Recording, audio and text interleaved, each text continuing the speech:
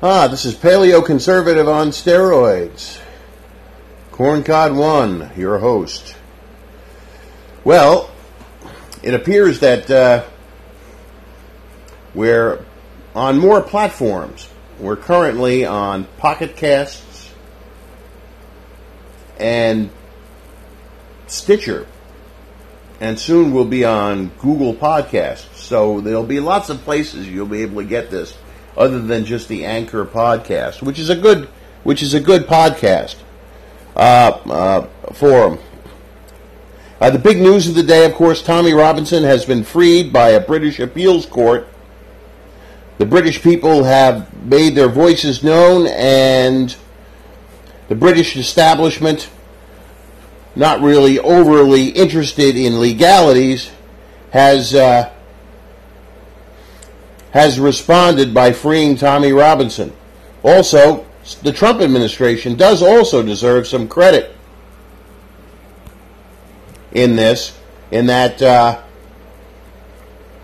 U.S. Ambassador at Large for International Religious Freedom, Sam Brownback, former governor of Kansas, was putting pressure on the British government, threatening that if Tommy Robinson wasn't released, that Trump would make a public statement slamming the British government for violations of civil liberties. And so that might have had its own effect.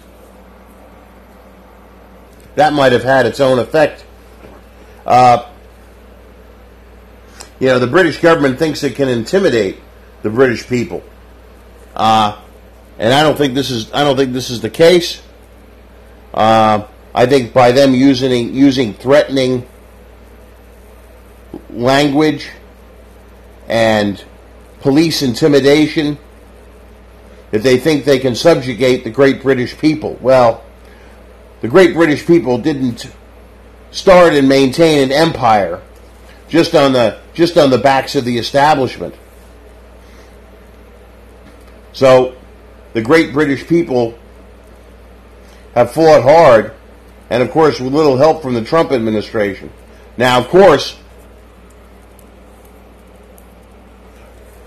Robinson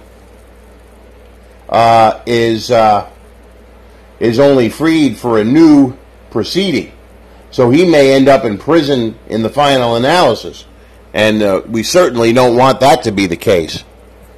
So pray for Tommy Robinson, and definitely the British government in locking up Robinson made a terrible mistake by the rules of their own game. They thought they could intimidate the British people, and they failed. And so the whole thing's been a big, giant embarrassment. They thought that Robinson could be locked up and that there'd be no consequences for their action. Well, they're very foolish. Theresa May, the childless cat lady of England, the senile idiot, she will pay for this.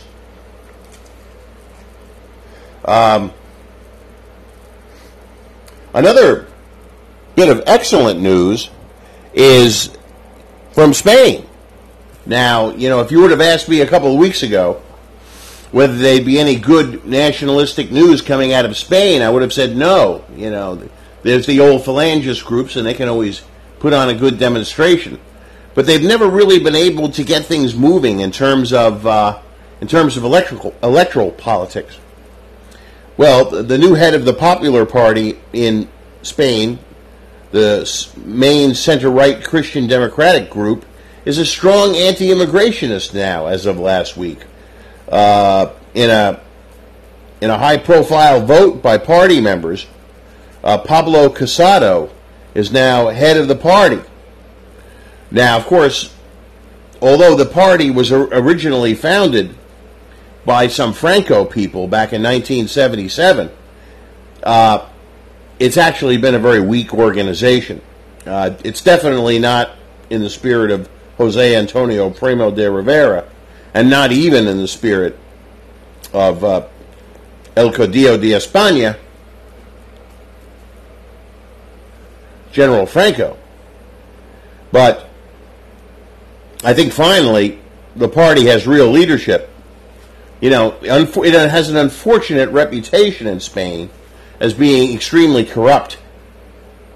And I'm hoping that in the 2 years Casado will be in power before the next election, when we hope he can beat that idiot Sanchez, the socialist prime minister, the current socialist prime minister of Spain.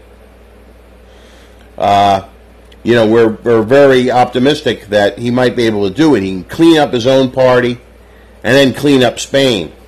He's strongly anti-abortion. He's fighting hard against Prime Minister Sanchez's euthanasia bill,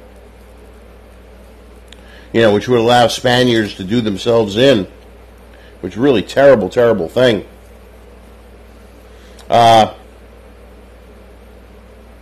You know, more sort of Kansas-related news. Kansas Secretary of State Chris Kobach is running for governor in the primary against a sitting Republican governor, and he's 10 points ahead of the moderate Republican governor of Kansas. Well, it's about time. It would be great. Kobach is a dynamic personality, and I'm very optimistic that he can become a major leader in American nationalism as time moves on.